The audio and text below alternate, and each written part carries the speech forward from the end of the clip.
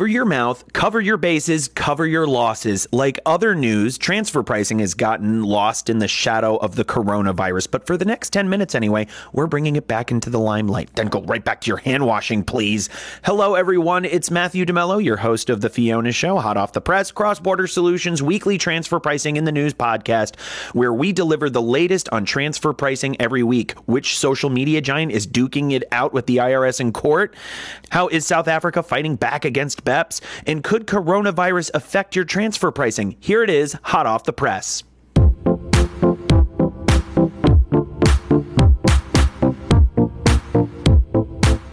Stock up on Purell, wash your hands, cover your mouth when you sneeze. When it comes to coronavirus precautions, more is more. But the virus doesn't just compromise immune systems. It can also affect transfer pricing positions. In China, where the virus and mandatory quarantines first came on the scene, manufacturing has practically halted. And as a result, MNEs are grappling with broken links in their supply chains and routine returns that are suddenly not so routine. So what are you going to do about it?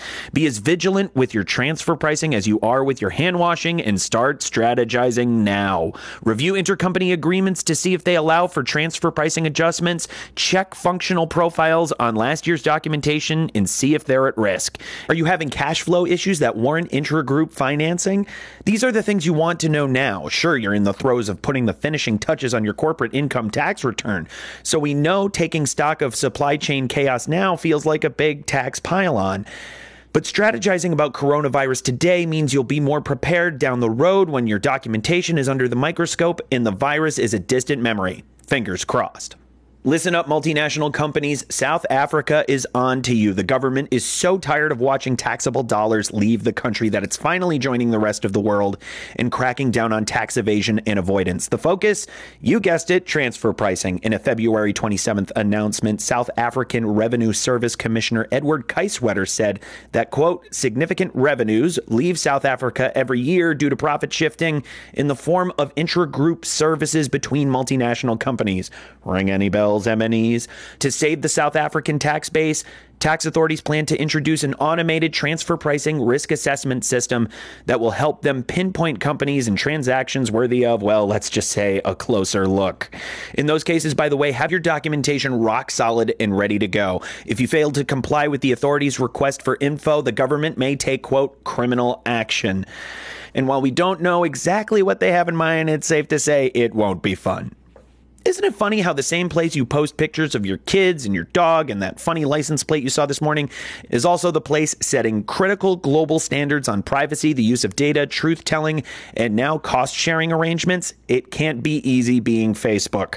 The social media networking site that seems to be in the news as much as it delivers the news, fake or otherwise, is back in court, this time facing the IRS over a 2010 cost-sharing agreement with an Irish subsidiary. We won't bore you with the details. It's a 9-year dispute, so you're welcome.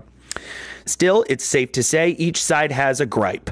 The IRS argues that at $7 billion, Facebook undervalued intellectual property used by overseas subsidiaries in exchange for royalty payments, and therefore more profits are taxable in the U.S.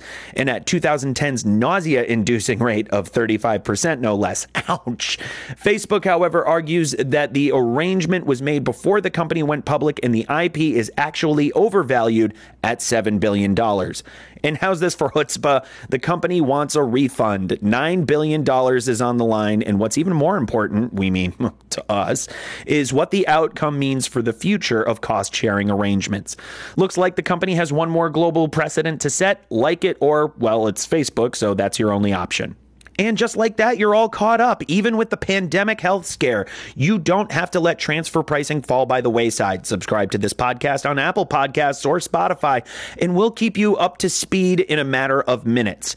While you're at it, check out our anchor podcast, The Fiona Show 2. This show is hosted, edited, and engineered by yours truly, Matthew DeMello. Executive producer Marilyn Mitchum-Strom writes our scripts. It's no secret that coronavirus will continue to dominate news sites and podcasts next week. But as for a roundup of transfer pricing headlines, well, you'll only find that right here on The Fiona Show, hot off the press.